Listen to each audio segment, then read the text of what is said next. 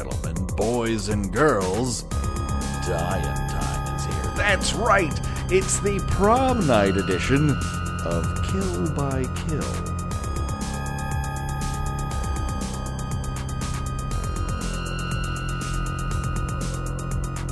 Greetings and salutations, Internet. It's your old pal Patrick Hamilton, coming to you once again from Alexander Hamilton High School, or as close to it in Canada as we can possibly get. Congratulations, everybody. It's that time of year where we all put on our finest, or at least the finest that we can rent or your mom will allow you to wear. It's time to go to prom. And what better way to do that than to talk about Prom Night the Kill by Kill way, where we're going to discuss all of the intricacies of all the characters here in the hopes that their gory details might let us make some jokes about them in the end. And the only person that I could possibly think of to give a reasonably priced, flower arrangement and strap it on her wrist to help me out today is the one and only Gina Radcliffe. How you doing, Gina?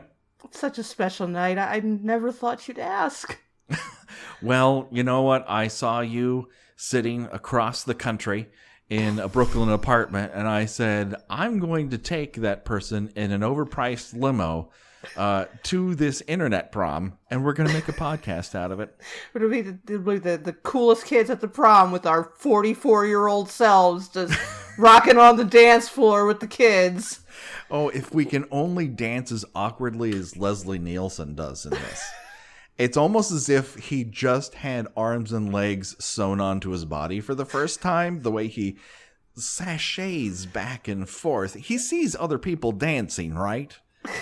Yeah, there's definitely a little bit of young Frankenstein putting on the Ritz in his dancing there. You know what, Gina? We are not alone in our wonderful trip down to the disco hell that is prom night. Why, this person actually made the mistake of saying yes when I said, will you go to real senior high school prom with me? It's very, very true. Kids, welcome Janelle Shammerhorn. Hello, Janelle. Hi, guys. How are you? We're excellent. Thank you so much for taking time out of your real life to enjoy the bullshit of my podcast. It's the second yes I've had with you, Patrick. We'll see if it's worth it. And just to note for the audience, she has not said the first yes with worth it at all. We'll see if we get an answer to that question as we proceed along into 1980s prom night. Now, Janelle, had you ever watched Prom Night previous to me demanding you witness it? I was aware of the movie, but I have to say, I thought I had seen it, but as I was going through, I thought to myself, no way have I seen that dance scene before. Yeah, it's definitely the only slasher movie in which the action, what little of it there is, stops for a very long disco dance number. Set to this, which I love that it's set to a song with the same name as the title of the movie. Yeah, it's if in the middle of Terror Train there was a dance sequence and they started yelling, "Terror Train! Woo-hoo-hoo! Terror Train!" It felt like they were dancing forever. It's endless. I thought my life had flashed before my eyes. Well, we'll get to it because we don't have much to get to in between. No. The beginning of this movie and that extraordinarily long dance sequence on their disco floor. So this is Prom Night, 1980. This is after Jamie Lee Curtis has done both Halloween and Terror Train. This is her sort of third follow-up in her early horror trio, as it were. It's remarkable for being Canadian and also having Leslie Nielsen in it. There's nothing else going on in this movie, guys. No. Well, it's got like one kind of good death scene, but I mean, I will give it away later in the episode where exactly you can stop if you're watching on YouTube if you just want to see that scene, because there's nothing else that I can really recommend about this movie other than that particular death scene. Yeah, I have to make one little comment about Leslie Nielsen and his role in this movie, which was to take me out of it immediately. And it's not that I was ever in the movie, to be fair, but I did look it up, and Airplane came out, I think, about 2 weeks before this movie. Yeah. And I could just imagine the audience reaction when they saw him. Like, wait, what kind of movie is this going to be with goofy Leslie Nielsen? And particularly since his character serves ultimately no purpose in the movie whatsoever.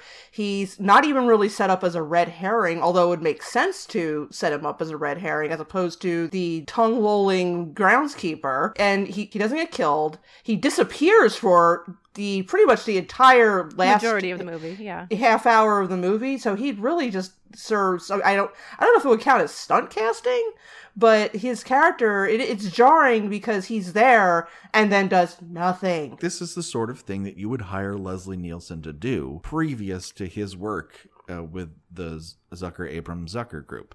And after that, his career was completely transformed. But in this movie, he's really serving the same function he did for a decade and a half previous to starring in that comedy. He was just thought of as this solid, stately guy who would come in and be semi-authoritarian. And that's what he would get away with. And that's why he works so well in Airplane.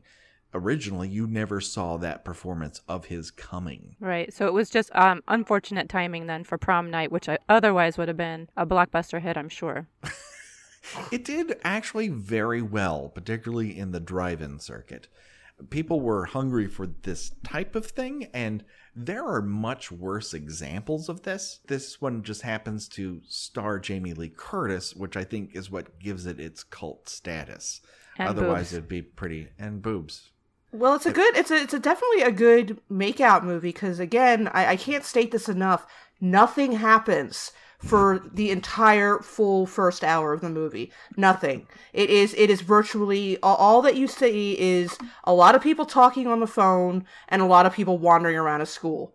You're not wrong. So let's get right into this. This movie starts off with a very odd variation of hide and seek.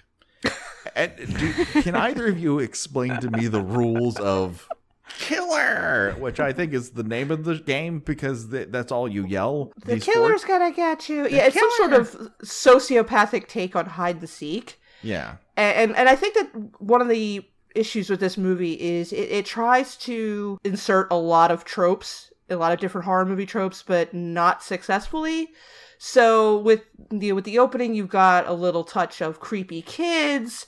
You've got a little touch of we accidentally killed this person, but we're going to keep it this secret and never tell anybody, which is completely dropped about maybe a half hour into the movie. Like, one could assume that maybe Jamie Lee Curtis would figure it out that everybody that got killed had to do with her sister's accidental death. But so you got the creepy kids, you've got the we're going to keep this murder a secret. Got a little touch of Carrie going on with the prom prank planned, and try to say that 3 times fast. But yeah, they try a little bit of everything, and none of it really works. No, it is a grab bag of other successful movies, but none of those sort of Lego pieces end up connecting to one another. It is so odd. I mean, it has the very common trope of the sort of I know what you did last summer setup of we made this terrible mistake or a prank that went wrong and it resulted in the death and or maiming of this other person, which then sets up the killer to get their revenge. So this is basically one long revenge movie as opposed to a formal slasher. That being said, we meet the triumvirate of Hammond children. We have Kim, who's the older one, and then we have twins, Alex and... Oh, let me... Robin. Robin, yes. Robin Dead Meat Hammond. Who has a stutter, which I guess is supposed to make her, more tragic or something. I'm not sure. Wait, who were the twins? There were twins? Yes, they are twins. They're dressed identically. They're boy and girl twins. They still dressed identically for. How did I miss this? And the little boy kind of looks like Johnny Whitaker from Sigmund and the Sea Monsters. Oh, you nailed it! You read my mind. And Gina. the little girl doesn't look anything like him. Now, obviously, boy girl twins aren't going to look identical, but they generally tend to look pretty close to each other. But yeah, these just look like stock cute children casting. Yeah, we'll just put matching shirts on them. They're twins. They're twins. Just accept it. Yeah, they sort of look like maybe they're in the French Navy. That's about it. I don't know. I thought they all looked like they were in the pages of a J.C. Penney catalog with their high water bell bottoms and they got all the kids got like the blazers on, and the one little girl's dressed like Anne of Green Gables for some reason, and yeah, they all seem to be dressed in some sort of catalog's finest, including Nick, or at least past Nick, who wears a hat that says sunset on it in the weirdest kind of font I've ever seen in my life, where it curves around this Japanese flag version of the sun. I don't know why anyone would wear this hat. I don't know why anyone wouldn't. That sounds awesome. Robin sees Nick on the outside of this building and is instantly smitten. She's got to get inside. She's got to see what's doing. Meanwhile, Kim's like, fuck y'all, I forgot a book. And Alex is like, they won't play with you. I'm going to go home. And she wanders into this building. And as soon as she is spotted, they are so pissed off that someone has interrupted their shitty game of hide and go seek and yell killer at one another. I just don't understand how the game is played. The main killer finds you and then makes you part of the group, and you yell killer at the last one left alive? Yeah, it's like I don't virus. know. I've never seen. I mean, when I was a kid, I played stuff like freeze tag. I've never seen anything quite like this game. And again, I feel like they were trying to initially go for the Omen-esque creepy kid vibe, and then like, yeah, well, no, okay, we'll just drop that. Let's try this instead. And it doesn't help that the entire movie is filmed in sort of Carrie vision. Everything looks like it has a halo of mist. Yes, everything kind of looks like Sue Snell's dream sequence at the end. Exactly. Everything's all like kind of, the golden lit and yeah, like hazy. Like that. Yeah, it's a perfect word for it. It has to be noted that Leslie Nielsen does not emote a single feeling in this entire movie. It's like he's sleepwalking or he's on the wrong combination of drugs. And everybody talks about him like he was the greatest guy to be around. And I'm not saying that he wasn't, but he doesn't really come across as a maybe he's trying to make himself a red herring, because when he's asked to sort of cry looking out the window where one of his daughters has fallen to her death, he's kind of like, well, I'm waiting for this scene to begin. Well, I didn't even realize he was the dad until a little bit later because of what you're saying. He was so neutral toward it, and then later I'm like, oh my god, he's the dad? He did not do a very good job of comforting mom there. Yeah, and the idea is, another plot thread that is briefly picked up and then unceremoniously laid back down, never to be mentioned again, is that the mother is apparently having difficulties getting over the death of Robin, which is completely understandable. And yet, if you're going to mention it and then not do anything about it, you might as well just edit out her character entirely, because again, she ultimately has nothing to do and no bearing on any of the action, I put that in air quotes, that takes place later in the movie. It's one of those things that both of them are set up as potential killers, and they are given a motivation, the death of a child, which you would see in Friday the 13th as something that you could actually work with. But neither of those things pay off. And like we've said before, they disappear from this movie. People say, hey, where's your dad? And nobody knows. And it's never picked up again. And I almost wonder if he was killed off in some way, shape, or form at some point. And they just said, we only need this to be 82 minutes long. Like, let's cut that out. That's possible, because I mean, the killer did end up killing someone that was unrelated to what he was seeking revenge on, and yet I just sort of feel like it was just because he was there. Leslie Nielsen's character disappearing, I think it's just poor editing, poor screenwriting. I think that there are probably scenes in which he was just kind of in the background and then they got cut out. Besides, I'm pretty sure he was there at the end when, we're not going to give away the killer's identity yet, but when he comes running out of the school at the end, I think he's there. Leslie Nielsen basically blinks out the window. His wife arrives. He holds her uncomfortably close while his dead daughter is shoved into the back of a rope transportation vehicle. It doesn't look like any ambulance I've ever seen. Most ambulances don't require that much twine and rope inside of them. The local medical examiner was called away from a camping trip. There's only one. It's a small town. Where he's climbing Everest. There's like 25 people at the prom. How big of a town do you think that is? He's already dead anyway, Patrick. It's all right. At this moment in time, let's talk about who these people are then 6 years later, and that'll sort of set the table. They're now a bunch of 30-year-old high schoolers. This is the oldest looking bunch of teenagers since Grease. I agree. I was just like completely aghast at Jamie Lee Curtis's prom dress. She looks like Rose Nyland. She's just got some sort of like 45-year-old dinner at the Lions Club dress with like the little jacket over it. She's got this really unflattering hairstyle, and everybody in this movie just looks old. Like the one, was it Wendy was was the antagonist? Uh-huh. I mean, really, a high school student, except maybe Alex. Alex looked, ironically, given who he turns out to be, Alex actually looked plausibly like a high school student. None of these other characters did. He at least looks vaguely youngish, whereas everyone else appears to be taking time off from what they've been doing after college to come and do prom night. Yeah, well, I was confused about who Jamie Lee Curtis was for the first several minutes because she did look so old, and I thought, is that the mom? Is that some neighbor? And then later put it together. Oh, that's the sister. I don't recall anyone dressing that sophisticated at 16, 17 years old. She does look very smart. There's a lot of blazer work in this movie. They all look like me when I worked at Fox.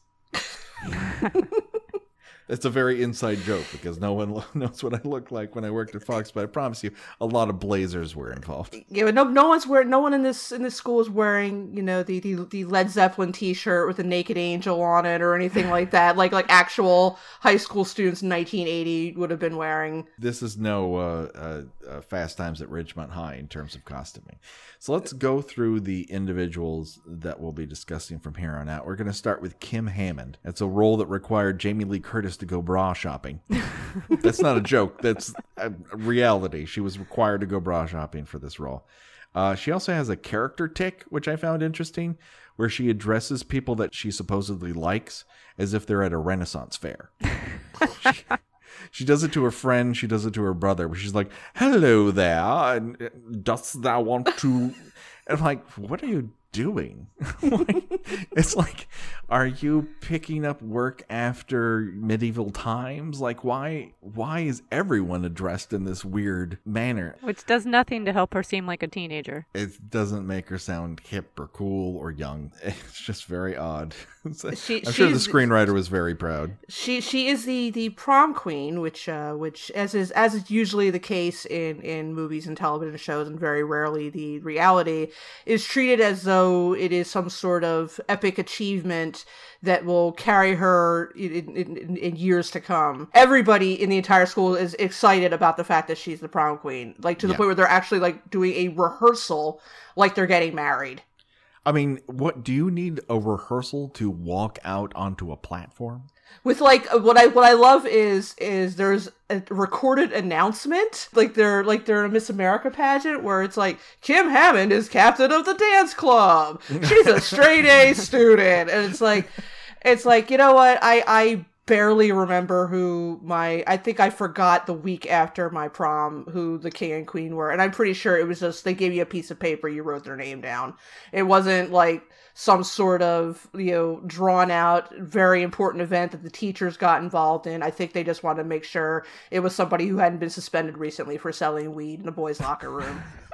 That was the main qualification of how you could run for prom king or queen. It kind of seems awkward because we didn't get to see it happen in this movie, but I was trying to think back to when the king and queen or the court or whatever dance you were at when these people got announced. Then what happens? Okay. I mean, everyone clap and then cut to music. It's yeah, it's slowly definitely resign yourself to a life of disappointment, I think is yeah, what it comes was after. not. And again, I don't profess that the way my high school did it, some 25 odd years ago, is how it's done normally. But it was, it was a 2-minute event. Yay! Here's your Burger King crown, and let's take some pictures. And then everybody. This was not the moment that everybody was waiting for. And Right. again, I sort of feel like they were lifting a bit of a page from Carrie with that. Well, we'll get to the sort of setup for it, but it does not require any of the laborious plot devices that we're forced to sit through before this crowning moment occurs, when what happens could have happened regardless. They make it sound like it's going to be this giant Carrie-esque set piece, and it's not. It's like if a watermelon fell off a tray at your picnic. That's going to make more sense when we talk about it. When we talk about okay. So we talked about Kim, but then we have her kid brother Alex, who's a male perm example, and then the foursome who ended up killing the Hammonds' sister. And at this point early in the film, they begin to receive non-obscene, obscene phone calls from what feels like the breather from Student Bodies. Gina. Yes, yeah. Student and- Bodies borrowed heavily from this movie. Oh yeah, he's very organized. He's got a little notepad, very like the bride from Kill Bill kind of notepad, where he's scribbling Yes. off each name as he calls. He looks like he's calling from a real estate agency's office. I don't know where he's supposed to be when these But calls it's make very place. dark in there, and he knows everyone's number. He has not written down their phone number next to their name. He doesn't need that reminder. All he needs is a reminder of the actual names. And then given who the killer turns out to be, that is not the same actor who is in Silhouette, or even I don't even think that's even the same actor doing the calls, like the voiceover. Oh, that's for certain. Can we have a moment of truth here? Sure. Did either of you participate in this type of phone calling in the 80s? I never did obscene calls. I may have done is your refrigerator running? Because I had the soul of a Borscht Belt comedian and thought that kind of thing was hilarious when I was 13. I never did hang up calls because that's unsportsmanlike. That requires zero effort. Never did obscene phone calls. Had one, was mortified by it, and spent an entire month like refusing to answer the phone when it rang. All right, Patrick? I don't think I'm really racking my brain. It sounds like something stupid that I would do, but I probably didn't have the wherewithal, and I was also very fearful of ever being caught doing something. I had seen people obviously been caught doing something wrong on television and knew I didn't want to have that ever happen to me. So I kept on the straight and narrow pretty well, not because it had some sort of rigid moral center, but just good old-fashioned fear. Fear This and is cowardice. providing a lot of clarification for me.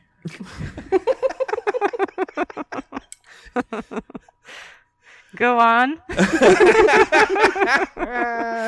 Oh no. So yeah, I can't say that pranks were my thing. I think as far out as I ever got would be the toilet papering of someone's trees. Yep. That required hands-on dirty work that I could get behind. And I just love Yeah, I the think- touch and feel of toilet paper. Yeah, I probably soaped the word fart in somebody's car window or something like that. My sense of humor, was and remains very childish and very, very poop related. So I could totally see myself doing that. The F word on a car. I see where you got your start. So this foursome goes as such according to this phone call. First up, we got Kelly Lynch, who sadly is not the professional doctor described by Sam Elliott in the seminal film Roadhouse, as she has entirely too much brains to have an ass that hot.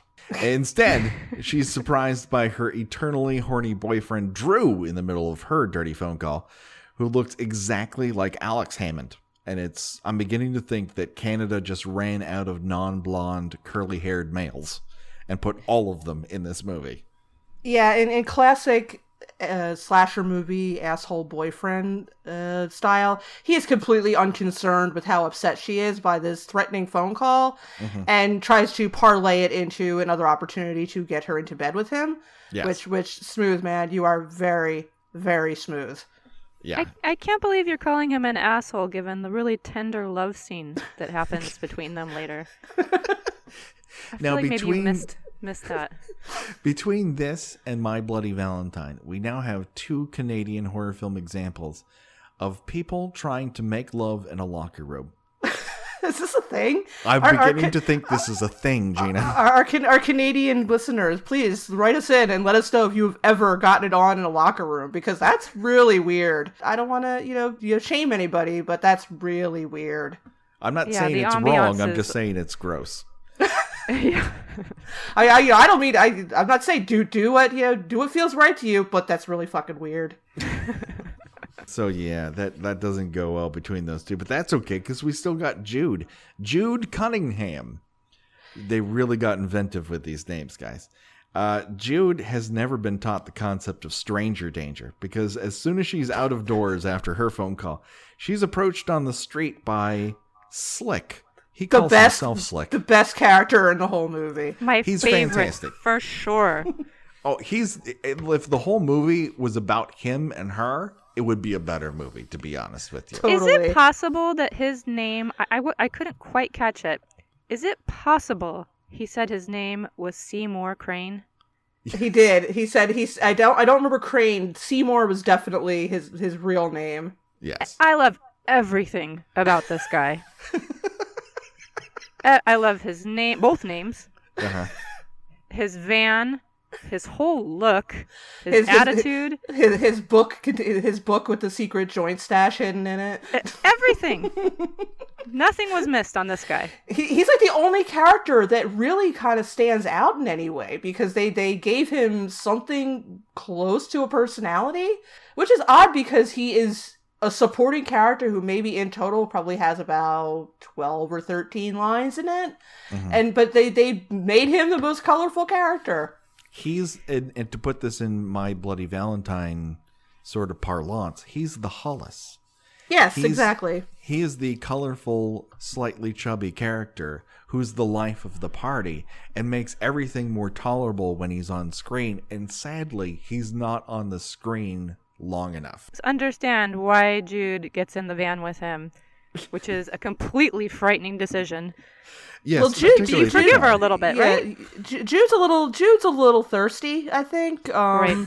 For now, experience. For some reason, we're supposed to believe that she can't get a date to the prom. Yes. Where she is a perfectly fine looking, nice young woman. There's no reason why she shouldn't be able to. Like, I know at one point, I think towards the beginning of the movie, Kim attempts to get Alex to ask her to the prom, which he's like, oh no, I'm not that desperate. It's like, dude, the fuck? It's like, you'd be so lucky.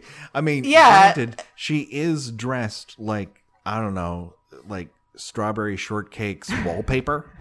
It's a very odd decision in terms of costuming, but there are a lot of aesthetic decisions in this movie that I question. Yeah, Slick. Getting back to Slick for a second, his cool 70s fuck van is I love the van. It was pretty awesome. Although he does prematurely park partially on the sidewalk as he flirts with her, which is There's a lot of premature with him. Yep. Yeah. This somehow results in the two of them, who we're led to believe are complete strangers to one another, that they're going to the prom and later lose their virginity to one another. That's a busy day for those two. Yeah, but Patrick, when you know, you know. That's true. If he pulled up next to me, I'd know pretty fast. Just holds up that book with the joint stash in it. Oh, man, those partially dimmed glasses, and there's just nothing he wasn't offering. That van would be a rockin'. Knocking would not be necessary if Slick were to visit me along my street corner. That is for damn sure. And then we move on to Wendy Richards. Now, she was the previous ringleader, and as we've mentioned, She's sort of like a poor man's Carrie's Chris Hargensen.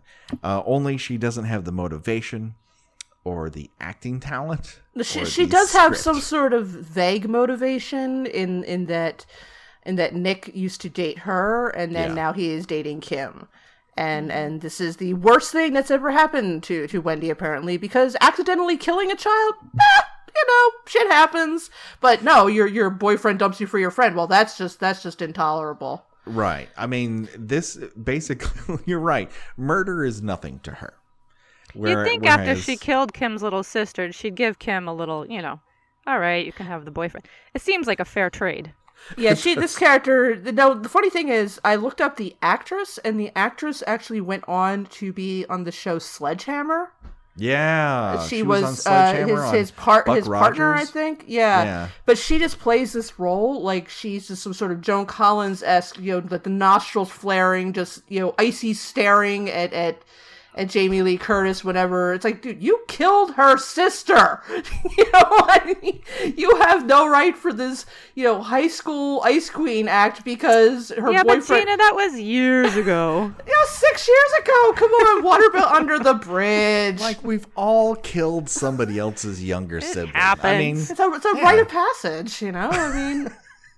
You make your confirmation. You kill your friend's little brother or something. It's not healthy to hold on to things like that. Exactly. That kind of poison, it eats you. When you murder someone, you just kind of let it go after a little while because it just it kind of eats you up from the inside. And that's not healthy. That's right.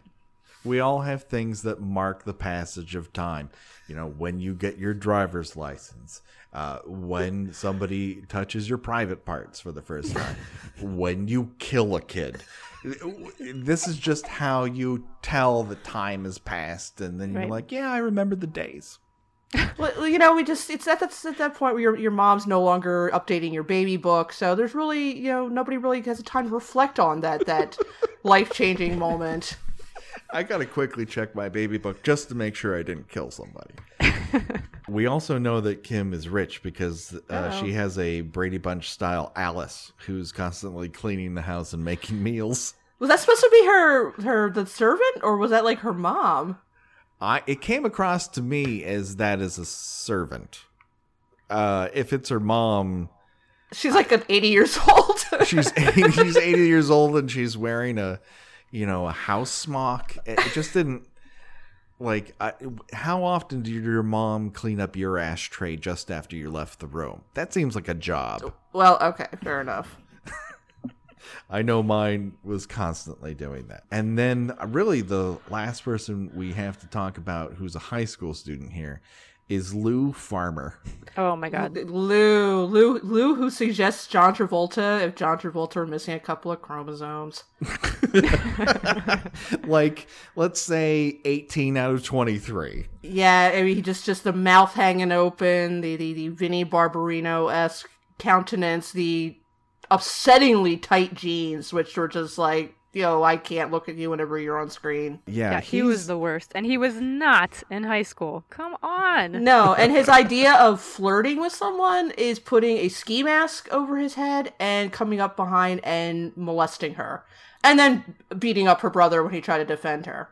Yeah, Lou has a Bill O'Reilly level of understanding of sexual harassment, meaning that he doesn't know of or understand what it is at all. He just does. You can really tell that Lou is a rebel because no one who follows the rules would ever have that kind of monobrow going on. I don't know where they found this gentleman. I don't know if this was his only acting role. I kind of have the sneaky suspicion that it was. This was not a springboard to success, not unless someone gave him a very grand makeover that included replacing his face. But yeah, I definitely could see a get me a John Travolta type. And they were like, but only pay him $200 and Marlboro coupons. All right, well, I'll see what I can do. Nailed it. Mission kind of accomplished, I suppose, would be the banner hanging over his head. He is a very odd-looking individual, and super gross in absolutely every single way. The way he acts, the way he talks, the way he orders hamburgers. He also dances like he's slow motion making a martini for somebody with both hands.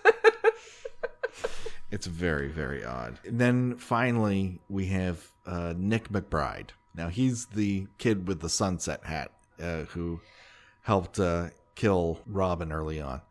He's asked Kim to prom, and I guess this is he's kind of the William Cat of this, if we're putting it in Carrie parlance. I think that he makes it to the end, doesn't he? I mean, I know he gets attacked, but I don't think he gets killed. No, he does not get killed. In fact, Yeah.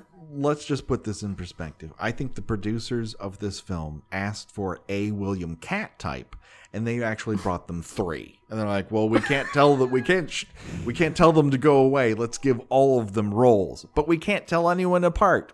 Who needs to tell anyone apart? Said the producers, director, and writer of Prom Night. And then, as soon as we meet the older versions of this, the very first red herring we meet is the school groundskeeper, whom I'm just going to refer to as Malvert, because that's what he is. He is Malvert from Student Bodies. Everybody is complaining to Principal Dad that, he stares at us. He's looking at the window. I say, no, he's fine. I checked. He's fine. And he's standing there staring at them while he's going by, saying, nope. I vetted him. He's the right man for this job. Nothing to worry about. I ordered a suspicious creepy man with a comb over, and I got one. I love how subtle it was, his level of creepy. Yeah, I mean, literally there's a scene where he's staring, his tongue is hanging out. Yeah. He looks a little bit like a Tex Avery character.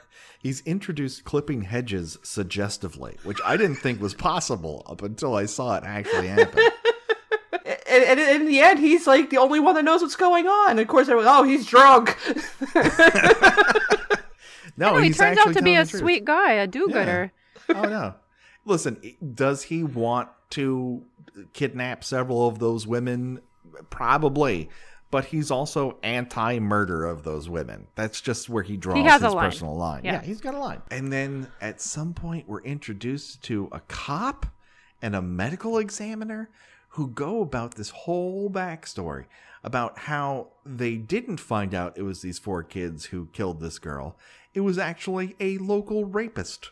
You know, every town has one, who happened to be, somehow convicted of this crime and then burned? Well, yeah, he flipped his car over during a police chase and the car caught on fire. What I am thinking about here is, what is the movie? Oh my god, I can't remember the movie. With the 3 kids who were born the same day and they have the birthday Bloody party. Birthday. Bloody Birthday, where Why do I know that? There is I don't know. it would have come to me eventually. I just couldn't think happy birthday to me. But there is a scene in which a man is beaten to death with a shovel, and then the medical examiner treats it like he fell down the stairs. Now, I understand why they might have thought that this little girl might have been the victim of a sexual predator, but do they not tell the difference between someone falling out of a 3rd-story window and someone just being strangled or beaten to death? Or I sort of feel like their detective work was so lazy that they looked at this child, said, well, there is a sexual predator in the area. I guess he did it. Well, case closed. Clunk, clunk. Great job, guys. It's Michelob time. Yeah. I mean, it's just they I think they pretty much almost actually say it like that. It's like, well, we have this guy, what was his name? Murch? Something like that? Louis Mensch or Murch, yeah. Yeah, it's like, well, I guess he did it. Okay, sounds good to me. It works. It killed 2 birds with 1 burned stone. Let's ship him off to a mental institution, which he promptly breaks out of very conveniently 6 years later to the actual goddamn day. And yeah, they pull a full Michael Myers here, because he's not only broken out of a mental institution, he's stolen a car, which, how did he do that? And then murdered a nurse in the same vacant building that they found Robin on the outside of. The big day. Big day for him. It's a really big day. Busy. It's a lot to do. Busy. Everyone's got a full slate in this town. Yeah, I mean, Jude and Slick, this guy, I mean, these people really know how to get their the best use of their time. And so they find this dead body, and the medical examiner, the first thing he does is start touching all the evidence. There's a piece of broken glass that she's been stabbed with. Is that actually this guy, or is that our killer who ends up murdering everyone else? I'm completely confused by it. It's another clumsy attempt at red herringing the movie. I'm just astounded, Patrick, that with all the boobs in this movie and the lack of supportive bras, that you could possibly notice such a detail. I'm really impressed. No, I also noticed the boobs on top of it. I'm just not saying it out loud. I'm good that way. Oh, here's a detail I apparently missed, is that the cop is Nick's dad? Because they walk out of the same house together. Like, everyone involved in this movie is related to one another. Like, again, there's only like 25 people in the school. And what I think is hilarious is that Nick's dad is supposed to be investigating the escape from an insane asylum of a crazed child killer, and yet he has time to go chaperone the prom. That's the most important thing for any police detective to do. I know at my prom there were tons of plainclothes police detectives. That seems to be very much a movie and TV trope that I do not know. Again, I think I mentioned this earlier, that I don't know really ever comes over to real life, is the parents chaperoning the prom. I have never encountered that in real life, because usually they have, teachers to do that? Well, in this case, wasn't he the principal? No, this is different. These are two separate characters. Yeah. Oh, okay. Leslie Nielsen was Jamie Lee Curtis's dad, and he is the principal. And then Nick's father was a police detective who apparently is the only detective in town assigned to this case, but also has time to chaperone a prom. And then we also have the gym teacher / dance instructor and her rather lecherous husband, who is he's like hitting on he's like hitting on students at the prom. Yeah, he's real good at the down low maneuver. I don't remember any adults at the prom. I mean, I'm sure they were there, but I sure wasn't sliding up and dancing with them the way that Jamie Lee Curtis was with her own dad. Yeah, that's a very hunky junk sort of dancing. Like, outside of Hanna-Barbera cartoons, I can't say I've ever seen a human figure do that. Yeah, we need to talk more about the dance scene when we get to it. So I think that pretty much puts us past all of the various characters. There's not that many people, but between the lieutenant and the medical examiner, they decide not to tell anyone that a horribly burned maniac is on the loose, because it might cause a panic. So they're giving them the full Jaws package here. Does that ever work out in a movie when they're when they just elect not to tell anyone about the danger that might be among them? I don't think that's ever worked. No. And yet people still rely on, we better not tell anybody, it could cause a panic. I think I'd be willing to risk the panic. There's one more, if we're talking about the red herringing of people, there's one more element that should be talked about when it comes to Wendy, and that in her room, on her vanity, is a scarf that is the same material as the glittery black ski mask that our killer wears later on. Oh, man, you don't miss a thing. I was just sitting there wondering when something was going to happen. I took 5 notes. That's amongst them. I was really looking hard into it. And also, Wendy drives a Super Boss Corvette. They go to a high school with very vibrant lockers. Those lockers are very colorful. It blows out the entire movie screen when they come on. And yeah, everyone's blazered up. And then Kim, they all have one other friend who has blonde hair, whose name I can't remember. She kept popping in and out, but I didn't understand. Yeah, and she was super highly sexualized. Yep. Yes, someone had to be. Yeah, someone had to pick up that very much. Kelly is very torn about whether or not to sleep with her kind of scummy boyfriend. And Jamie Lee Curtis is like, well, if you don't feel like it, you shouldn't. She's offering very reasonable advice. And this other girl is like, well, you gotta just get on that. I mean, just No hesitation. she's flashing the sleazy groundskeeper, and just, she's a very aggressively sexual, which again, it's like, was something else supposed to be done with this character at some point? Or is this kind of, I mean, so of course the big gag is that Kelly in the end elects not to lose her virginity to her scummy boyfriend and ends up dying anyway, whereas presumably this other girl who's very sexual, survives to the end. And I might be giving the movie a little more credit than it deserves, but I think that might have been an attempt to turn that particular trope on its head. Yeah, I just think they lose so many threads in this whole Oh thing. yeah. She definitely had more to do with the script than she ended up sticking around for. And then, for the next hour, almost nothing happens. Like I said, a lot of phone calls, a lot of people talking on the telephone, a lot of people wandering around a school. An endless day, brows. right? This is all in one day. Yeah, it is all in one day.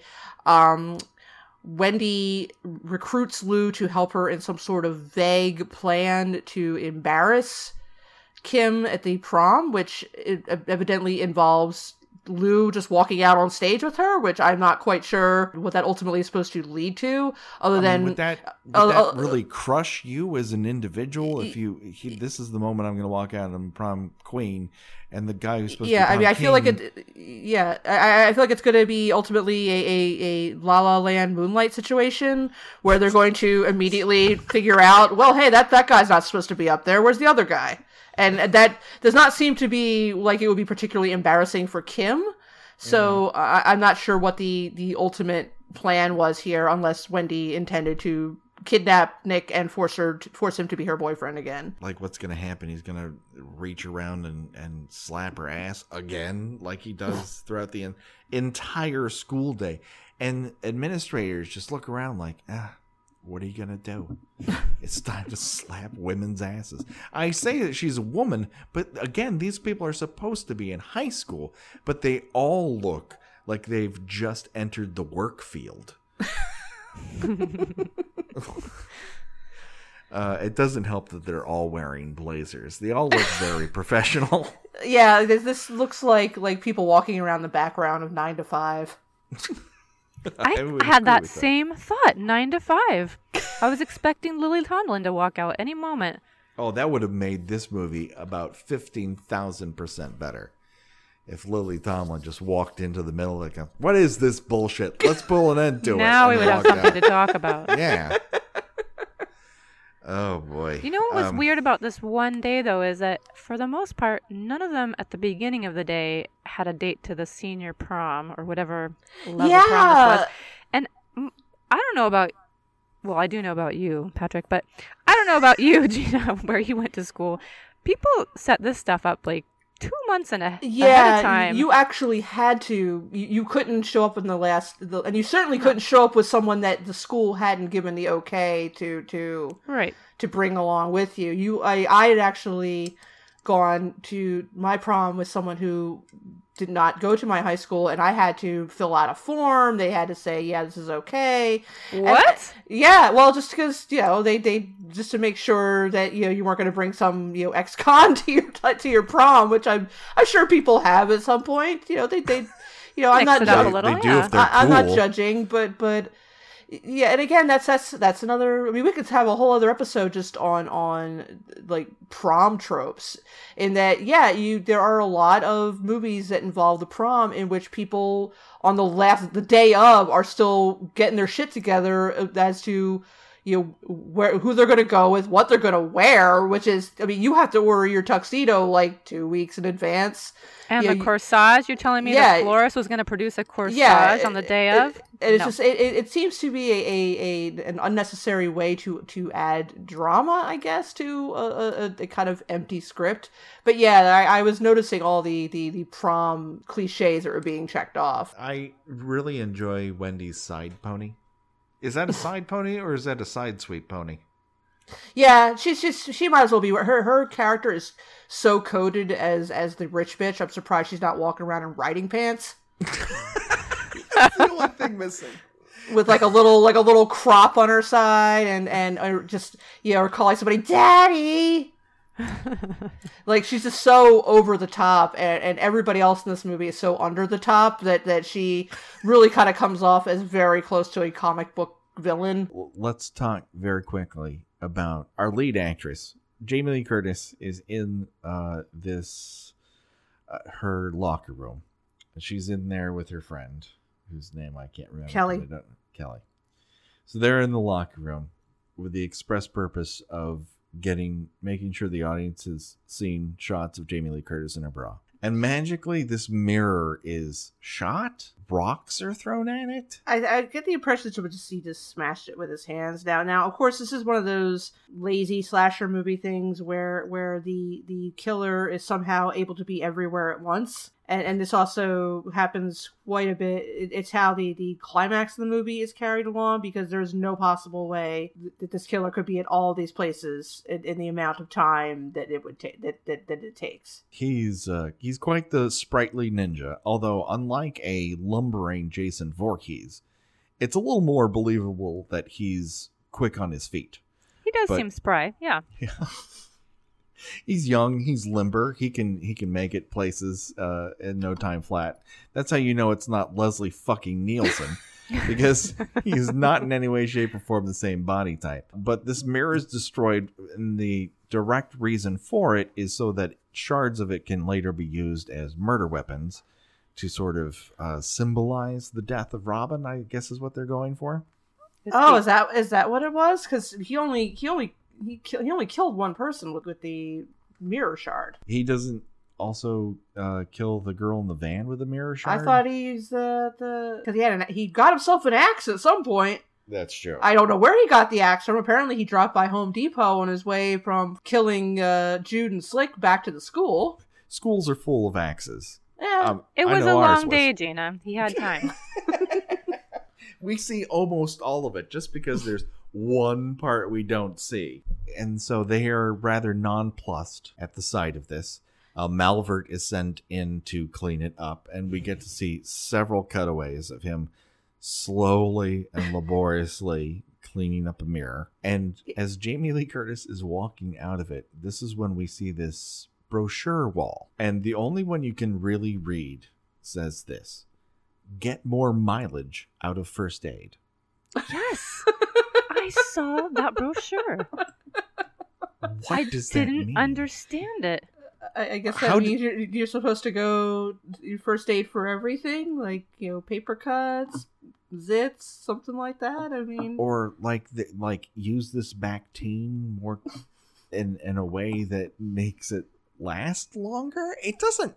That is the weirdest that's headline for a pamphlet. That's our new no handball playing in the hallways. Yeah, I believe this is our new trope. Weird shit that people have put up as rules that are in fact not rules or things that you should learn about, like you're not going to score a date through first aid. I don't see where this is taking us. I think my favorite aspect of this scene, though, is that Jamie Lee Curtis is so startled by this mirror shattering that she neglects to button her shirt for about 10 minutes. She has a lot to think about at this time. She doesn't really seem scared, though. She just seems sort of puzzled.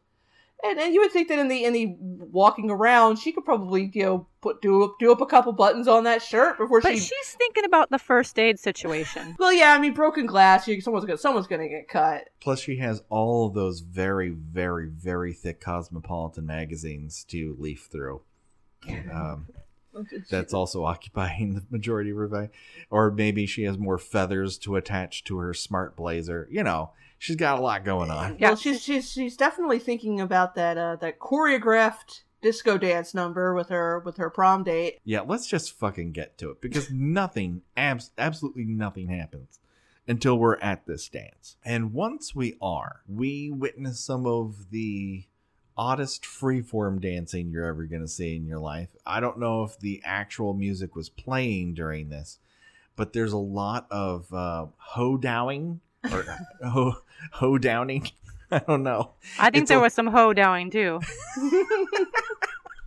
There's some odd sachets. Alex is the sound person, and he spends the majority of it on stage just like laughing randomly at people. Yeah, I like that they could afford a light up floor, but then they had to hire a junior in the high school to take care of the actual like music and all that. That light up floor is chewing up most of the budget, so it makes sense. So yeah, like so Wendy and Lou show up, and they have a nice, very extended glowering match between them and Kim and Nick. And then Kim turns to Nick and says, "Let's show them what we can do." And they dance at them. Do they ever? It is a revenge dancing? Is that... No, because it's not really a West Side Story thing where Lou and Wendy or like the scene in Grease where they have a dance off. They just want to show them how fucking good they are at disco dancing. And you know what? They're not very good, as it turns out.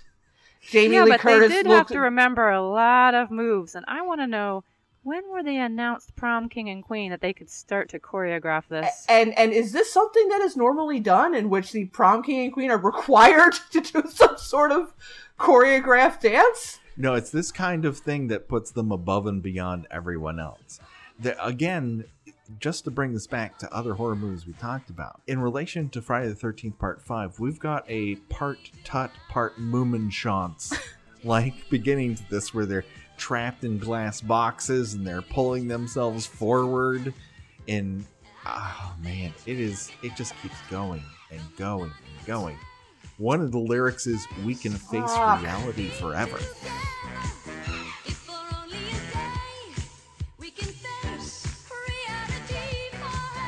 Yeah, I like Jamie Lee Curtis a lot. She's not a natural dancer. And I she's able to for that aerobics thing that she does. And I could say that, because I'm not a natural dancer. And you know what? So I would not do I would not have done a choreographed dance at my prom. Well, that's the thing, right? Know your strengths. Oh my God! They do a lot of. And this goes on a long time. It's like 5 minutes of them boogie woogieing, and half the time he's just kind of staring at her, moving his hips back and forth, and then everyone else is just staring at it, bored out of their goddamned minds. And I think the funniest thing is this came out in 1980, and disco was kind of on its way out by this point, and I feel like this was some hip 47-year-old's attempt at trying to put a little extra twist or spin on their own property. Well, this is the one that's going to have the disco in it. The kids love the disco.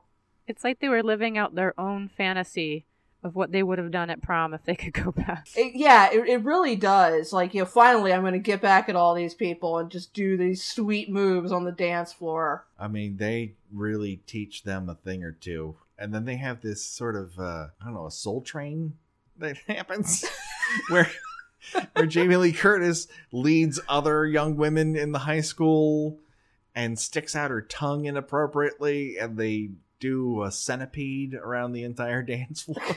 And then everyone who's not part of it is off to the side clapping, with the exception of Lou and Wendy, who are just as pissed off as they were when they entered.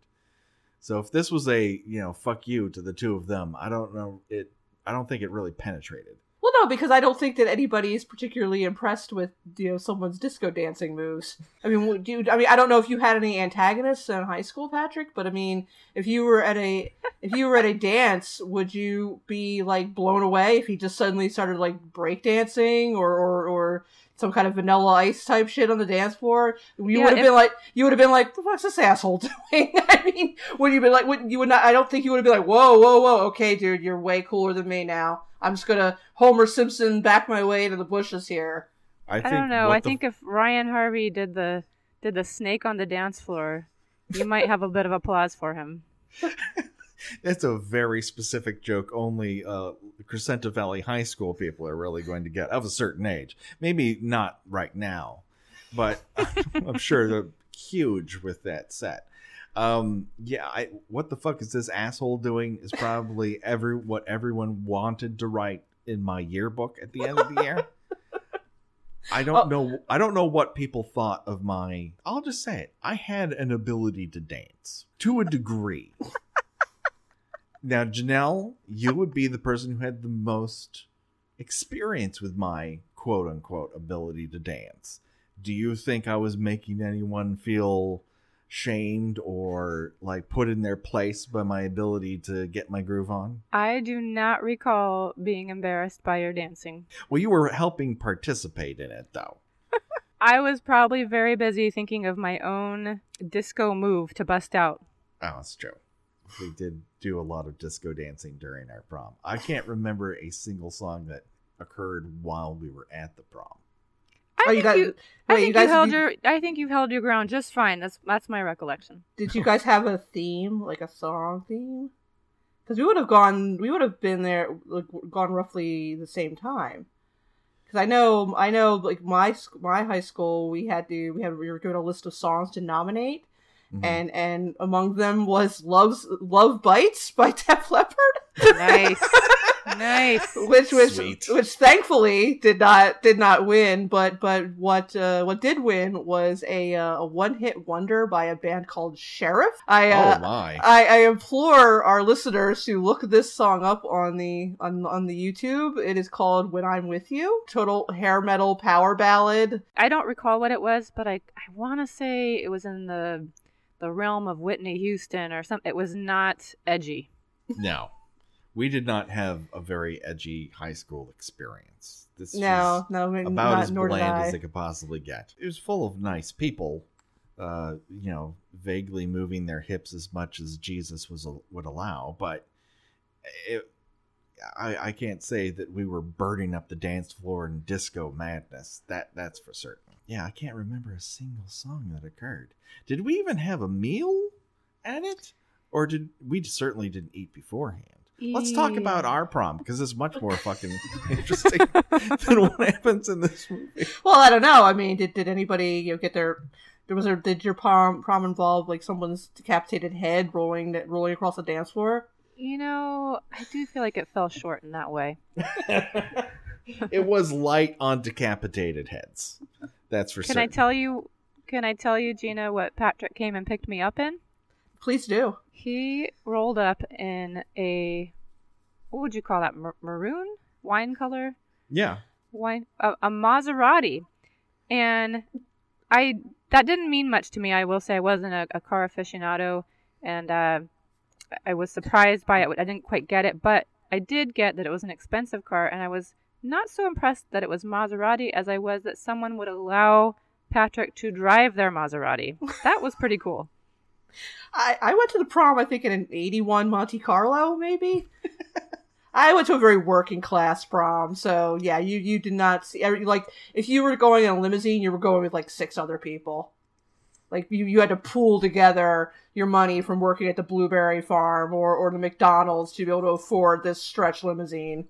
And it'll probably be the only time you were in a limousine again until, like, someone got married. I hope this isn't the only time the phrase "pull your money together from working at the Blueberry Farm" is mentioned out loud. That is a delightful statement. You guys had your regional joke. I had my regional reference. You had, I took my day to the prom with the Maserati. I said, well, the kids at my high school worked in Blueberry Farm. That is not a regional reference. It's literally a guy who used to teach me at my church, my little class, lost a bet to me. And he said, okay, what do you want? And I said, I want to drive your Maserati to prom. You did? And he said, yes. Know this. Yeah. Oh, that's the only reason this happened. I'm just like picturing you pulling up in front of Janelle's house and like the theme from Miami Vice just blasting out of the car. It's probably more an Axel F, but yeah, more than likely, what was blasting out of it was De La Soul. Yeah, my guess. That sounds about right. So, did we go to dinner, or I think it was like a banquet style situation. I believe we had some sort of rubber banquet chicken. Yeah, that some sounds sad about right. chicken. Yeah. I don't recall much at the prom. I do recall the details after the prom. Please, this is the reason why you're here. So I'm just going to sit back and see if our memories connect. Oh boy. Oh, I feel bad. Okay, so after the prom, Patrick took me back to his house into his, what was that, a den or a basement situation? We weren't. It was a basement. It was on the first floor. It was okay. It's the same room. Listeners might remember that my mom claimed if I slept in that room that the Night Stalker would kill me because it's on the first floor and we lived near a freeway entrance and exit, and so that would be easy access room. Okay, easy access for killing. Yes. Yeah, I did not know what room it was because all the lights were off the whole time. I don't believe all the lights were off, but okay. Every light was off, and in the world, we had to be quiet entering the house. It was a silent entry. Oh yeah, that's true. And a slip into the back room. Were they asleep or something? I mean, it must have been 10:30. Yeah, they were either asleep or, knowing my parents, in some sort of tense standoff next to one another in bed. That's probably more likely. There was tension in the house. Yep. Seething in rage at one another next to one another in bed. Yeah. You don't want to disturb that. And then we watched Bull Durham. Yes. We went to the place of my employment at the time, Blockbuster Video, and we picked out 2 videos. We were very... I don't know. I probably picked out something. You're like, well, I'm not fucking watching that. Let's rent Bull Durham. Wait, we went to the video store together? Oh yeah, we went to Blockbuster. I don't remember that part. You guys went. You tell me you guys were like still in like the tuxedo and then the froofy dress and all. Oh yeah, I'm like head to toe in a blueberry taffeta. I think I was 3 years outdated in that dress, but yeah, I don't recall changing. Maybe I changed over. I don't know. I think I took my jacket off and maybe loosened my tie. I believe you were still in that outfit. In the dress, okay. Yeah. Which I could probably not breathe in.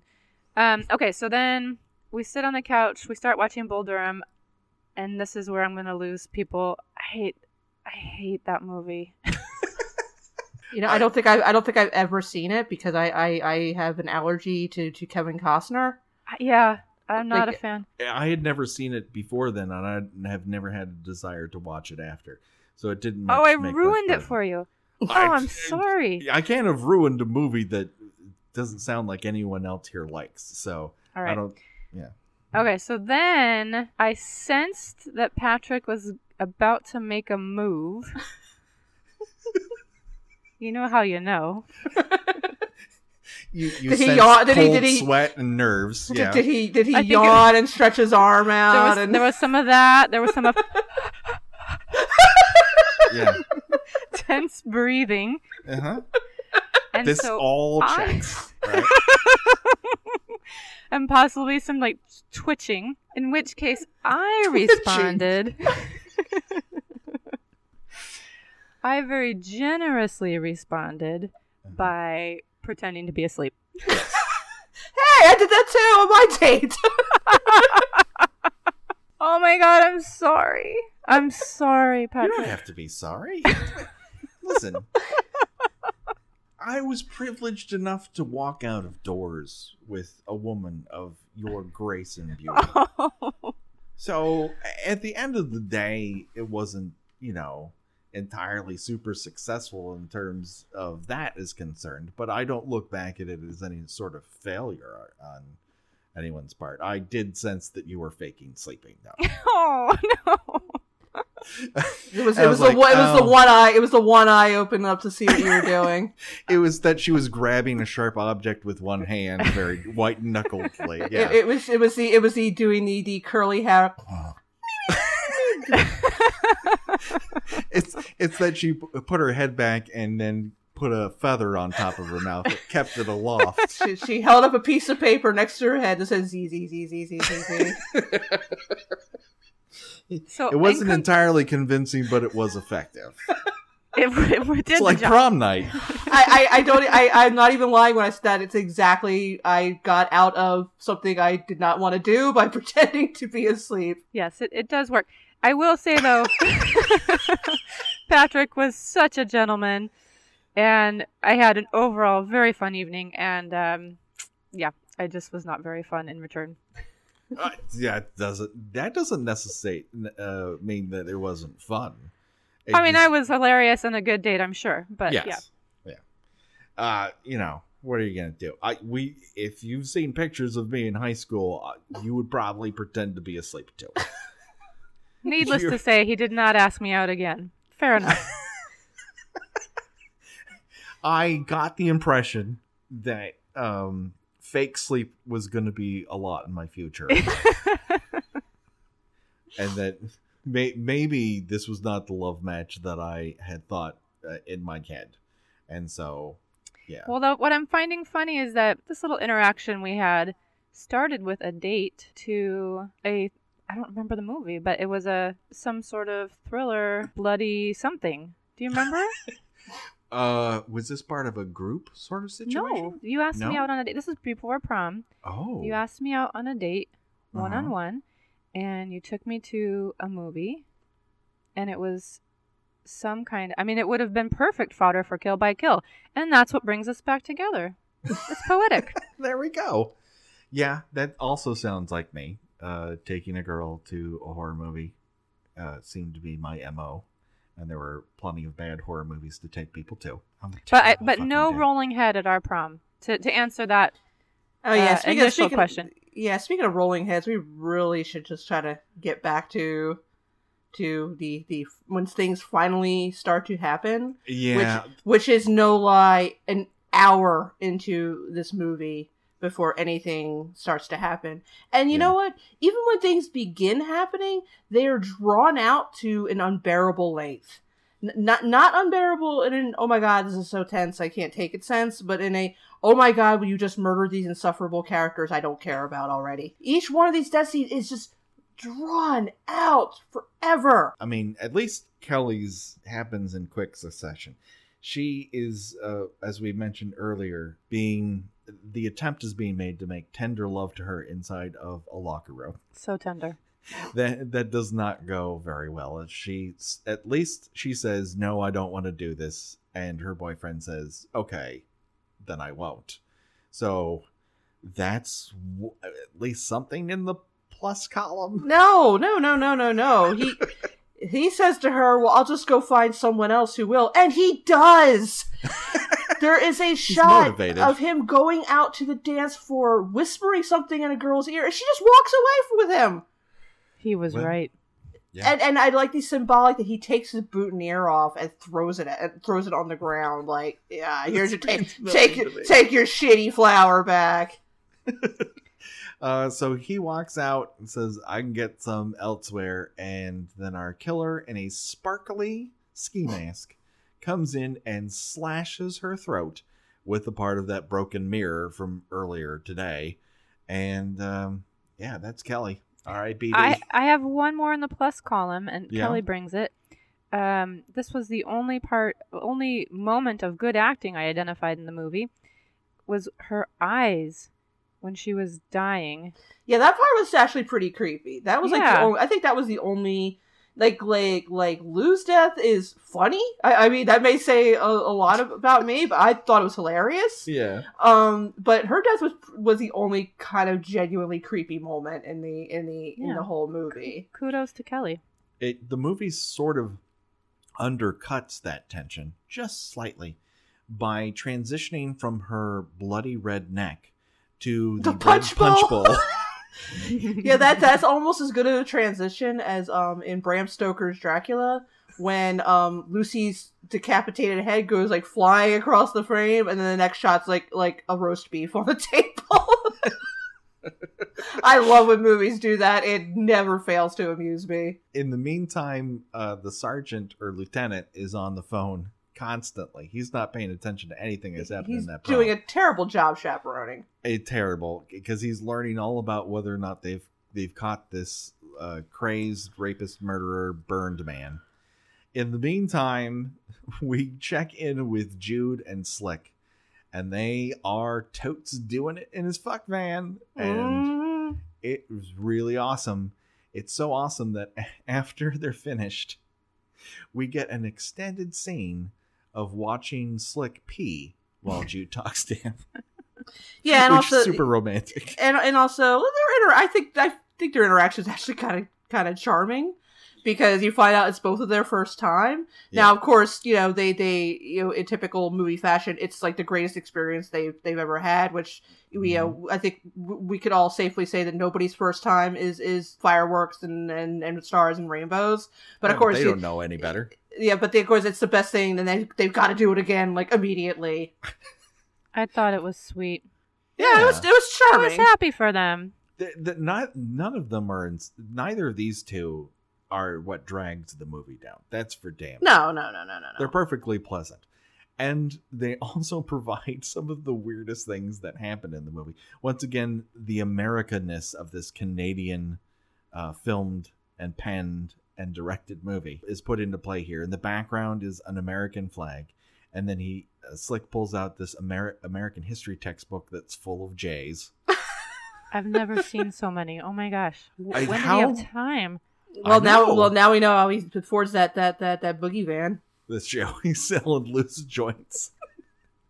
They then decide to go at it again on a blanket on the side of the cliff, and then they decide not to for reasons. So they get back into the van. Then they smoke a doob. Yeah, he breaks his glasses, which I really felt for him, because I am pretty much helpless without my glasses. She's leaning against the back doors of the van, and our killer opens up both doors at the same time and just stabs the hell out of her neck. It was fast. It was super fast. Now, Lou is obviously... Slick. Slick. Yeah. Yeah, I'm sorry. Don't do that to Slick. There are only two brunette people in this whole movie, and I can't keep them straight. Slick deserves better than to be confused. Are you talking about Seymour Crane? Seymour, quote unquote, Slick Crane, yes. He's like, well, fuck this. Let's get out of here. He gets into the driver's seat, and we have what feels like 5 hours of killer on Slick on van combat. And around and around Slick just driving in circles. I mean, just go, no, stop. We can't drive anywhere else. This camera is on a tripod and we can't move it. Yeah, bless Slick. He's my favorite character in the movie, but the actor does not portray terror very convincingly. It's hard to when you can't see. Well, yeah, I mean, again, I can understand that. And they get thrown around in this. I think they thought that this was a really thrilling sequence. But it's not. Well, I found it interesting how the killer kept popping out of different parts of the van. Yeah.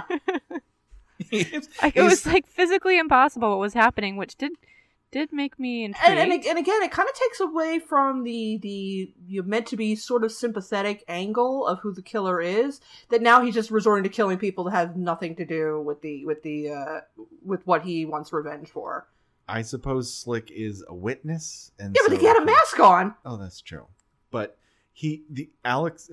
Spoiler alert for a movie that came out in 1980. Alex, the younger brother, is the villain. We might as well say it. Like, he only appears in the last 20 minutes of the fucking movie. So Alex is it, and he has a very specific body type, and it's not anyone else's. No. He certainly does not appear burned. He certainly doesn't look like Lou. He doesn't look like Leslie Nielsen. He doesn't look like Mrs. Hammond. He doesn't weigh more than 140 pounds. No. Soaking wet. Yeah, I don't even know how he's able to lift up that axe, to be honest with you. I just picture him like picking up and just falling over. And then he has the magic exploding vehicle as his van drives off the cliff. Yeah, Slick's van seems to be full of red velvet, joints, and gasoline. Nitroglycerin. Loose sticks of dynamite. It's almost like the explosion and going over the bluff were unrelated events that just kind of coincided. I think the killer just like gave up and just threw a lit match into the gas tank. Fuck it, I'll let it do it itself. As soon as the van starts to head over the cliff, it starts to explode as if it's like, all right, You know what? I know Let's it's just going to get on happen. with it, Why yeah. not? Yeah, let's just explode here. Alex is able to climb in and out of every door in the entire thing. Was Wendy killed before or after Lou? Because Wendy's scene takes so long Oh, that's that true. I can't remember if it happens before or after. And the scene carries on her being willfully stupid. Yeah, they go up and down a bunch of stairs. She does not do the one obvious thing, which would be to run where the people are. Yeah, she runs in the exact opposite direction. Apparently, this Alexander Hamilton Senior High School is so giant. They have another gym that is not having a prom at that moment to run to. She does not yell for help. She doesn't run in the direction of where she just came from. She doesn't remove her high heels. It's very, like, just blatantly, we're going to have this character make the most inane decisions possible leading to her death. They do show before this chase scene that a lot of these doors are chained closed with a padlock, which is totes against the law. You can't Right. really do that. So that, I guess you can do that in Canada. I don't know. Well, it's 1980. I think you could do Yeah. just about anything. You could smoke in the hallways. You also get a repeat shot of Alex's feet coming towards somebody that's reused in Kelly's death scene. She doesn't go towards people. She doesn't take off her shoes. She just runs as fast as she can towards closed doors. She runs and hides and hides and runs and runs and hides and runs. She gets scared by a resuscitation mannequin. She hides inside of a car for what feels like an eternity. And then she somehow runs into a room where Kelly's body is hiding for some reason. It's not it's not the locker room, but she just of all the rooms in the school, she just happens to, just so they can have the whole, whoop, here's the body just falling down from the ceiling, just perfectly timed. Well, Yeah, it's a we get- janitor's closet, right? So does that go back to what's Oh, the the Marvin? Pointing towards the janitor. Maybe Yeah. that's an actual attempt at red Yeah. herring. Yeah. So we get a glimpse of Jason Voorhees interior decorator style body hiding. Finally catches up to her and hacks her up to pieces. And so R.I.P.D. there, lady. Whose Wendy. name? Wendy. I conveniently forgot. And trying to remember all the places she hides in the entire movie. In the meantime, Kim's dad has disappeared to places we know not where. Just don't worry about him. He's fine. I mean, He's fine. nothing happens to him. That's just, again, poor editing and or screenwriting. And then it's time for this sort of coronation to begin. So everyone heads backstage. And this is where Wendy's plan comes into fruition, where the plan is Lou beats the fuck out of Nick and takes his place. What? He slapped him once. Yeah, and That's then all it takes. Yeah, he it's like a James Bond henchman. All you have to do is like backhand him, and he's just immediately out on the floor. It was like It's a a gentle judo chop tap. situation. Yeah, I'm still trying to figure out what exactly was the end game in this plan. The end game was the scene progresses and then Lou's head gets chopped off. Yeah, I just want to tell the listeners that if you really want to see this scene, and it's a pretty funny. I mean, like I said, I think it's funny. You could go if you watch it on YouTube, it is 1 hour, 24 minutes into this movie, which leaves about 7 minutes to go for the movie, which Mhm. tells you how long it takes for anything to happen. But I mean, you could just watch that scene. You don't need to worry about understanding what has entailed up to this point or the plot, because the plot doesn't really make much sense.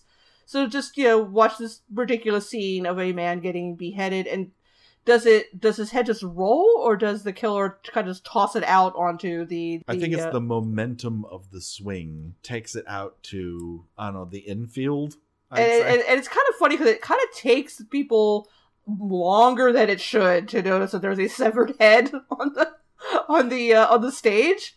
Again, this director has studied how Carrie plays out and is trying to replicate it.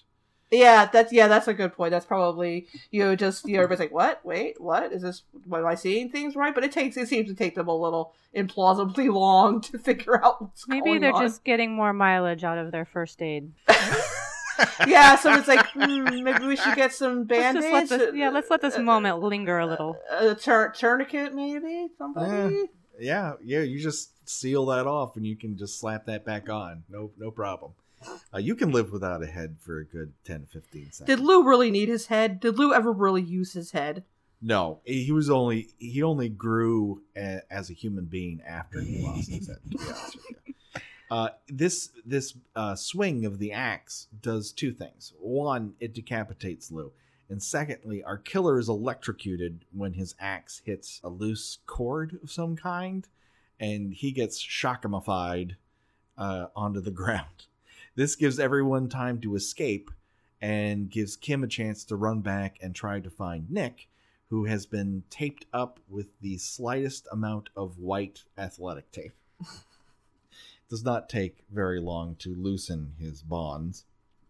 And then we have a highly unconvincing axe fight.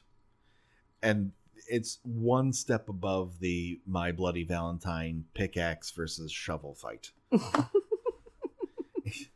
Yeah, it's not nearly as exciting as the filmmakers wanted you to think it was supposed to be. Yeah, this is supposedly just as exciting as it could possibly be. Also, Nick feigns an ankle injury that seems to disappear later on whenever he actually needs use of that leg. And Jamie Lee Curtis doesn't do a lot. Can I say something perhaps unflattering about Jamie Lee Curtis? Sure. She screams a few times in this movie, and if you're watching on headphones, it is unfucking bearable.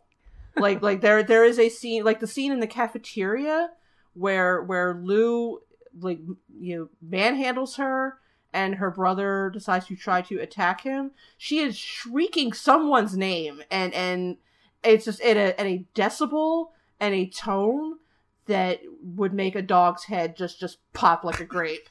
And she, I don't know. I realized she was, ironically referred to as a scream queen. She was the original scream queen, but for some reason, it's such a level of shrillness that it's like, oh my God, I kind of hope she doesn't make it to the end of this movie because this is awful.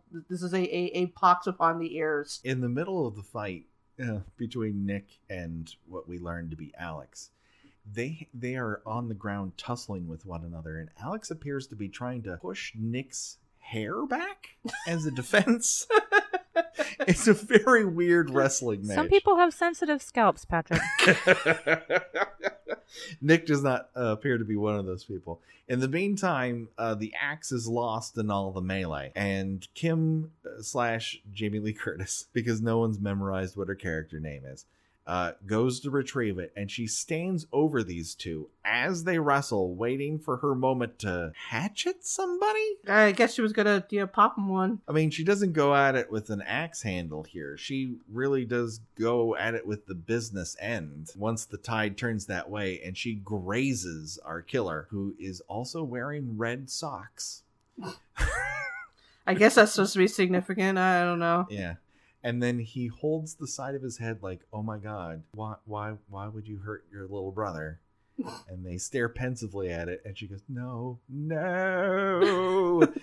And Alex runs off, and they're like, ew, I guess we should see, what he's doing. Yeah, my little brother, the murderer. Yeah, I'm not really sure what Alex's end game was in this. I mean, was he just going to explain to her later? Well, they all killed. They were all responsible for Robin's death. You're okay with this, right? Yeah, she would come around for sure. Yeah, you're okay that I killed 5 people.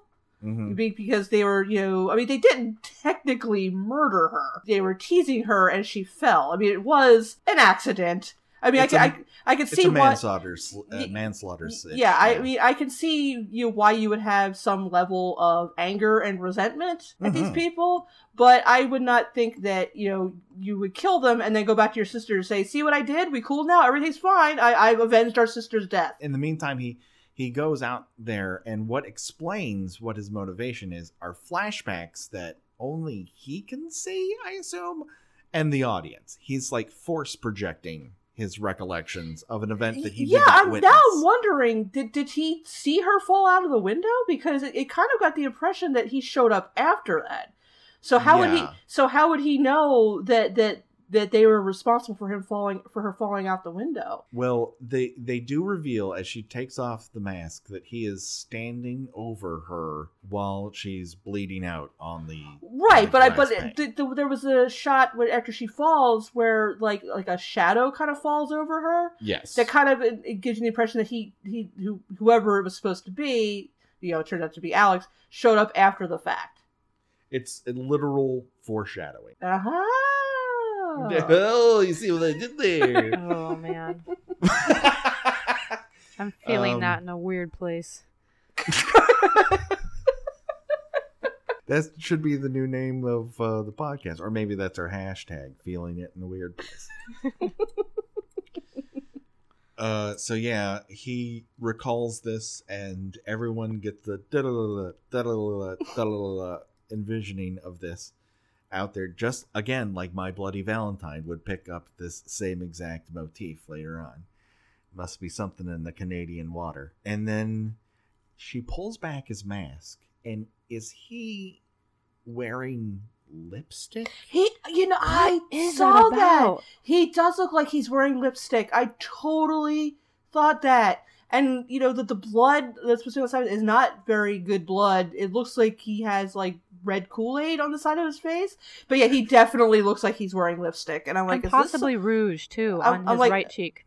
I'm like, is this something they left out? Is he wearing makeup? Why? Like, is this, is this the ghost of his dead twin? Yeah, but she would have been wearing lipstick. His body? She would have been wearing lipstick. She was like 10. Yeah, but she grew with him. So it's her ghost persona. She's representing both of them. Yeah. Yeah. Wow, they really edited some shit out of this movie. Then I don't know, because that's some Dress to Kill level shit, and they wow, okay, but yeah, no, I'm glad you said, because I definitely said, is he wearing lipstick?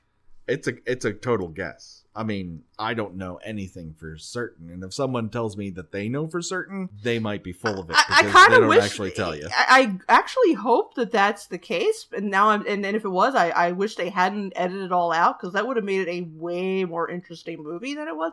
I'm not saying it would have made it a good movie, but it would have made it a more interesting movie. Yeah, I mean, it might have made it more slightly, I guess they're trying to go for like a Psycho thing where he's him, but he's also his dead twin, and so he's but I mean, they did nothing to establish that there was anything weird about Alex. In fact, I mean, he barely registers as a character, which is strange considering that he would end up being the killer. So, due to this axe wound to the side of his head from his sister, he then dies at the gates of his school. R.I.P.D. Alex. And that's it, man. That's it. The movie literally ends right then and there, as if it's accomplished something.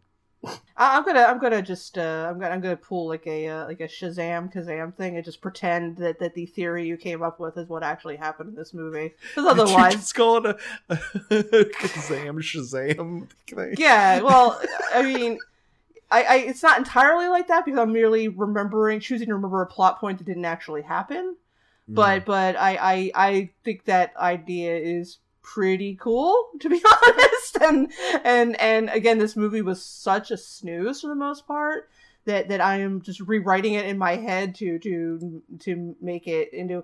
I guess they would have thought though that it would have been a little too killer mommy killer type of thing it's possible they may have done that and then saw Friday the 13th. Yeah, no, we can't do that. That we're going to be getting lawsuits because of this. I think it was before its time. Or it was way behind the times. I can't tell you which. It's one or the other. Well, it was definitely behind the times with this choice of music. I mean, even Terror Train kind of masks the amount of disco that's in it. And that came out a full year before this. Oh, yeah. So it's time once again to do what everyone loves to do on this podcast. And that is choose your own death venture. And we have quite a choice ahead of us. I will open up this to you both. If you had to die in one manner that is presented in Prom Night, and you can only choose one, what would you choose? Your choices are: you get your throat slashed with a sliver of mirror, or you get your head stabbed by a sliver of mirror, or you die in a fiery van crash down a cliff, or you get decapitated, or you just get hit enough on the side of the head that you start to have visions of your dead sister 6 years prior before you just pass out.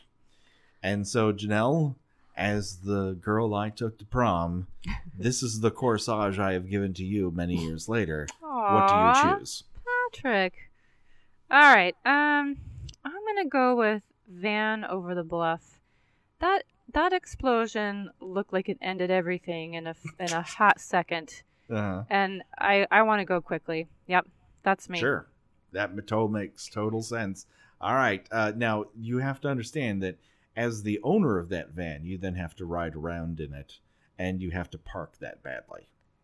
Oh my gosh, I would dream of being in a van like that. Okay. As long as it fits your profile as you as a person, I think we're cool with it. All right. It doesn't fit me. That's, I think, what makes it so cool. Oh, it's a lofty pursuit. Right. Okay. It's a life goal. We can dig that. Gina, what say you? You did not actually offer Wendy's death as a true. as an option. She just gets throat slashed like everybody else. No, she got axed. She got axed. She got axed. She got chopped. Yeah, that's what he suddenly just pulls an axe out of his bag of holding, and that seems so long I may have fallen asleep in the middle of it. Yeah, it's understandable, but I think that if I was faced with death, I probably would make a series of increasingly stupider decisions to try to save my own life. I'm looking at it in terms of, what is the likelihood of my behaving like the certain character would in this situation, and I definitely would just, run the wrong way or attempt to continue opening doors that cannot open. So, I probably deserve an axe to the forehead for my continued stubbornness and refusal to go back to where the people are, maybe 100 feet down the hallway. So I would have to take Wendy's way out. All right. I'm down with that. That rationale works. I think the most representative death in this of me is Lou. He's the guy who only gets handsomer because his head's taken off. And that describes me in high school in particular. I disagree. You weren't dissuaded by my hockey hair, and keep in mind we grew up in Southern fucking California. I just looked up a picture of you in high school, and you look adorable. Yeah, adorable gets your date to pretend to fall asleep on you. Yeah, it didn't work. I'm just saying. It was not adorable enough, but adorable enough to at least get a yes to the prom. You certainly didn't deserve getting your head chopped off. Ah, well, no one deserves to get their head chopped off. That's just the privilege that comes with the movie role. No, I think Lou definitely deserved to get his head chopped off. Oh yeah, he had it coming in spades. The only thing that would have been better if he had gotten one to the midsection right before. So yeah. That's what I choose to say. Janelle, thank you so much for spending this time bullshitting about this weird Canadian horror movie. It was time well spent. Thank you for having me. I'm so happy that you were a part of this. And Gina, where can people find you on the internets? I write about 70s and 80s television at tuneintonight.wordpress.com. Oh boy, check it out, people. Hey, you want to talk to us about your prom experiences? This is the way you do it. You either write us an email at killbykillpod@gmail.com. You have a very short story to tell, or you want to be one of those people who does threads and you want to game theory about your prom night, you reach out to us on Twitter at killbykillpod. And of course, we would love it if you would write a kind review for us on iTunes. If you mention your favorite kill in all of the Friday the 13th series, or prom night for that matter, we will talk about it on the air. That is my solemn promise to you, the Kill by Kill listener. And with that, we must say adieu. Goodbye, everybody. Bye. Bye.